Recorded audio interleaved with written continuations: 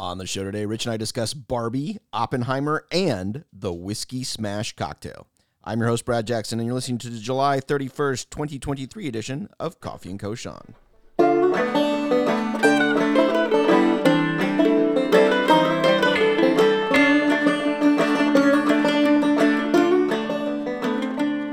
So, Rich, the two hottest movies in the theater right now are Barbie and Oppenheimer, two things that you would not necessarily put together. No. You have seen one, I have seen the other. Before we get to Barbie, let's talk briefly about Oppenheimer. This is Christopher Nolan's latest.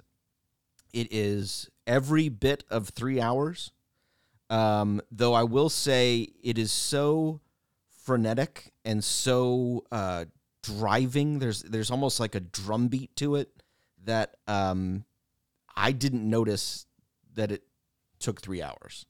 I never once looked away from the screen. I was just enthralled. I've got to say, this is a movie you have to see in a movie theater. There aren't many of those left, but this is one of them. See it on the biggest screen you can find. If you can find it on 70 millimeter IMAX in your area, there aren't a lot of those these days. But if you can find one of those, see it there. But it is, every bit of it is incredible. The acting is stellar. The soundtrack is wonderful. And the cast is absolutely ridiculous. It has everybody and their dog in it. Even like little roles that barely have a speaking line are played by actors or actresses you would know. It is absolutely incredible. And because it's a Christopher Nolan movie, it doesn't move sequentially or in a normal fashion, but it is so well done. And this is one of those movies I think that people are going to come back to. I already want to go rewatch it because I feel like you have to absorb this movie. And so I think it necessitates a couple rewatchings to get all of it in there. But it's interesting because the other movie we mentioned is the Barbie movie. These both came out the same weekend. There were a lot of people that did the both movies in the same day. They would go see Barbie and then Oppenheimer, or Oppenheimer and then Barbie. I'm not really sure how you do that, but there were people who did. But it's interesting because these are two very, very, very different movies that both had huge opening weekends and have done consistently well at the box office. Oppenheimer is this one sort of idea, and then Barbie is another. You wrote a great piece on what this Barbie movie was that was at the Federalist. It even got quoted in the New York Times, so congratulations for making the New York Times. Thank you. I would push the applause button, but I don't know which one of these colored things it is. So it is it's interesting, though, because like you, I thought the Barbie movie was going to be a sort of fun, sort of Lego movie, right? Where, you know, when we all saw the Lego movie, Lego knew what it was. Like, the people in the movie knew what they were. They were Legos. And I kind of thought that that's where they were going to go with this Barbie movie. But as you indicated, that is not the case, correct? That is correct. It is not that type of movie. And the thing about it is a lot of the trailers and the publicity surrounding it prior to the release pointed in that direction. Now, before we get going, I have to say that, you know, while quoted in the New York Times, I was lumped in with a group of people who were very angry about the movie. And I specifically said in my piece that I am not angry about it. But as someone who looked forward to taking my 10-year-old daughter for like a year to this movie, because I've watched Barbie Life in the Dream House, which is available on Netflix, which is just a great animated show. And I've watched this with all three of my daughters. And I kind of thought that was the direction that the movie was going to go in. And so we didn't go on opening day. We went on the Friday, and seeing this movie that instead, as I joked in my piece, you know, I'm not mad, I'm disappointed. But I didn't go in my backyard and burn Barbie dolls, as some people have done, or any of that. Greta Gerwig is free to make the movie that she wants. Why she chose to make a movie that, being generous, I've read a lot about it. There have been a lot of think pieces around this movie based on Barbie, and I've read some from some millennial moms. I'm forgetting who wrote one. Mary Harrington wrote it, Unheard, that it was really a great film for millennial moms about coming into their own and this and that. So that's all fine. But I don't know why you had to use a Barbie movie to make that point. Why did you make a movie that would appeal to children thinking it was going to be fun when it's really a movie that's made for, 30 to 40-year-old moms? That's a good question, because I feel like so many kids' movies today just do that. And it's sort of the ham-fisted way that Pixar used to work. And Pixar has fallen into this trap as well. But if you go back and you watch the original, like Toy Story movies, for instance, right? If you're a kid, you see one thing in that movie. If you're an adult, you see another. But it is a kid's movie, right? I mean, the Toy Story movies are kids' movies. And you can feel safe taking your kids to those movies. There's nothing that's going to get you in trouble by having them see that movie. But if you're an adult, for instance, like the first time you see Toy Story 3 as an adult, if you don't cry at the end, you are a soulless human being. Because like that whole scene where they're in the melting thing and they're all going to die and they grab hands or whatever. Like, oh my God, that just kills you. And when he hands over the toys back to the girl down the street because he's going to college and he wants them to be played with and all that sort of thing. Oh my God, that gets me. But kids don't get that part, right? So they're really like two parts to those early Pixar movies that are so well done. But now kids' movies are all adult movies and they all seem to like be lecturing you, right? Right. And that's what I took away from Barbie. And, I'm not going to get into all the specifics of it. Is it a man-hating movie? Is it a subtly conservative movie about the plight of modern women? My point and my frustration is, why do we have to have these conversations about a movie about a plastic doll? To me, it felt like, or it feels like, when you go to like a museum or an art gallery and you see something ultra modern that you just can't make sense of, and it's, just a couple of lines on a canvas or something. But then you look at the description on the wall next to the painting and it's like 5 paragraphs. If you need that much additional text to explain to me what I just saw, then you failed. That's a good point.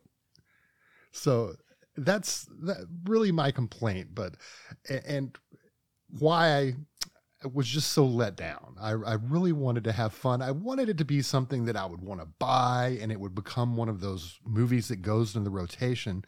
And I expected it to kind of straddle the line, like to go back to Pixar. Another great example is Up, which, if you're watching the beginning of that movie with your kids, and it's just like, they can't understand why it would make a dad, or a mom just so sad to begin this movie, watching, them unable to have a child and have this whole life together. And then she passes away. But it was done in a way that a kid would never really understand what had happened to the couple in Up. It's just like, okay, there's been some things happen and now he's going to tie a bunch of balloons to his house. Right. But so I guess the question is, when did we get away from that and why? Because you're right, Up, Toy Story, even a lot of the Disney proper animated movies, you get a lot out of that as an adult and a child. When did we just say like, nope, all kids movies are adults movies. We're gonna lecture to you at all these things? I don't know, and it's been a very recent change, and it's come. Hollywood has always sought to impart different values, and without going down the rabbit hole of all that, but they've done it more subtly, and it's almost like the problem isn't that they're still trying to do that, but they've lost the ability to be subtle about it. They feel the need to bludgeon us rather than entertain us while sneaking a couple of little things in there for the adults and, or the kids to maybe pick up on later when they go back and rewatch it. Well, but see, the thing is, like, I think that makes the movie less enjoyable. Because, I would agree. Like, if you look at those, I keep going back to these early Pixar movies, but I think they're a great example of this. If you look at Up, you look at Toy Story, you look at WALL-E, all these sort of movies, you get more, you get a kid's movie, and it's a great kid's movie, and the kids love it. And afterwards, the kids want to buy all the toys, and the kids want to buy all the T-shirts and all that stuff. And they love it, and they talk about it, and they rewatch it ad nauseum. But the adults get something out of it, too. And it's not in any sort of lecture or anything. It's not like beating you over the head like you mentioned. It's in the subtle ways that you can tell two stories at once. And I mean, you and I we're both writers. We're both storytellers in a sense. And I think I don't know, maybe it's obviously harder to do that.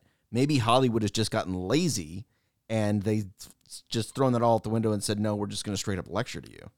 Yeah, and it could also be a problem that we discussed when we were covering Wes Anderson's latest, in that some of the producers and the production houses, they seem to have lost the ability to say no. And, you and I both have editors and publishers, producers. These are people who can help the creatives, the artists, shape their work up.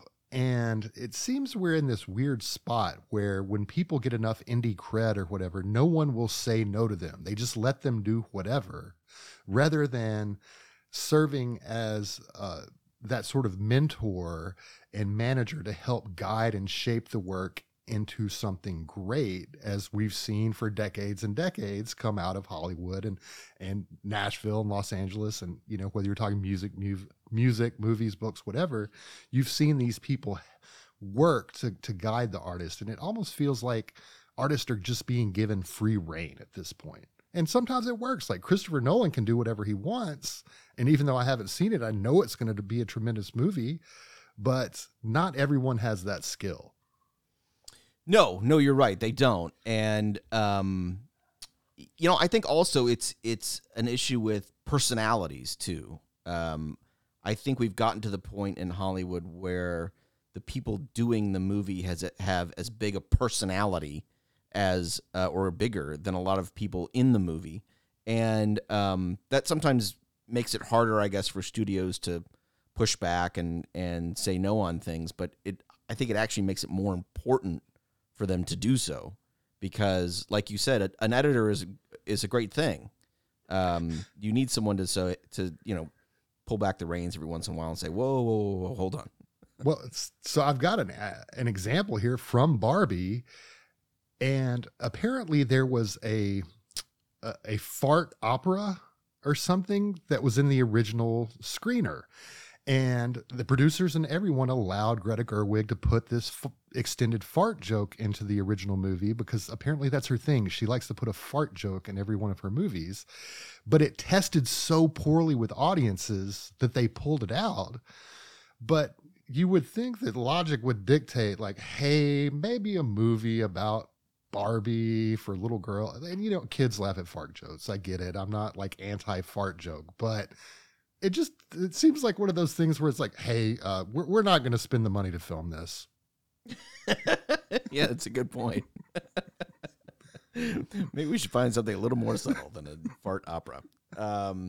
Okay, so whether you see Barbie or whether you see Oppenheimer, afterwards, trust me, you are going to want a cocktail.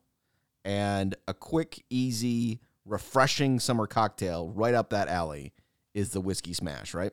That is correct. And I came across this as people hear me say all the time on Instagram. It's a classic cocktail, but it's one I'd kind of just forgotten about. But we have we don't have a garden. We've got a little raised bed where we're growing some things, and mint is one of the things that's growing. And so I have mint, which goes into it, always have lemons around, always have bourbon around. And those are the basic ingredients for a whiskey smash. Now, I went in a slightly different direction than almost every recipe you will find online. And that's because I was being somewhat lazy and somewhat trying to avoid being wasteful. I don't use a lot of simple syrup. And it's one of those things that I make it, and then, 3 months later, it's like, oh yeah, this is still in the fridge. And so I thought about the Caprina that we discussed on the last episode, and how I use the granulated sugar to help get some of the oils out of the lime rind.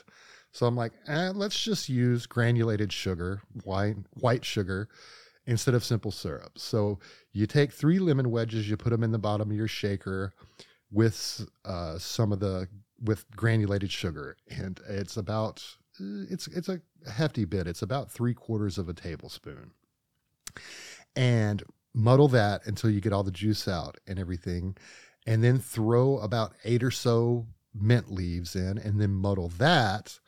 Add your 2 ounces of bourbon, and then dry shake that, and then add some ice and shake it up well, and then double strain it. I am not the double strainer guy. When you see these, bartenders on the internet, they're always double straining to make sure there are no ice shards as they pour over their perfectly clear ice cube.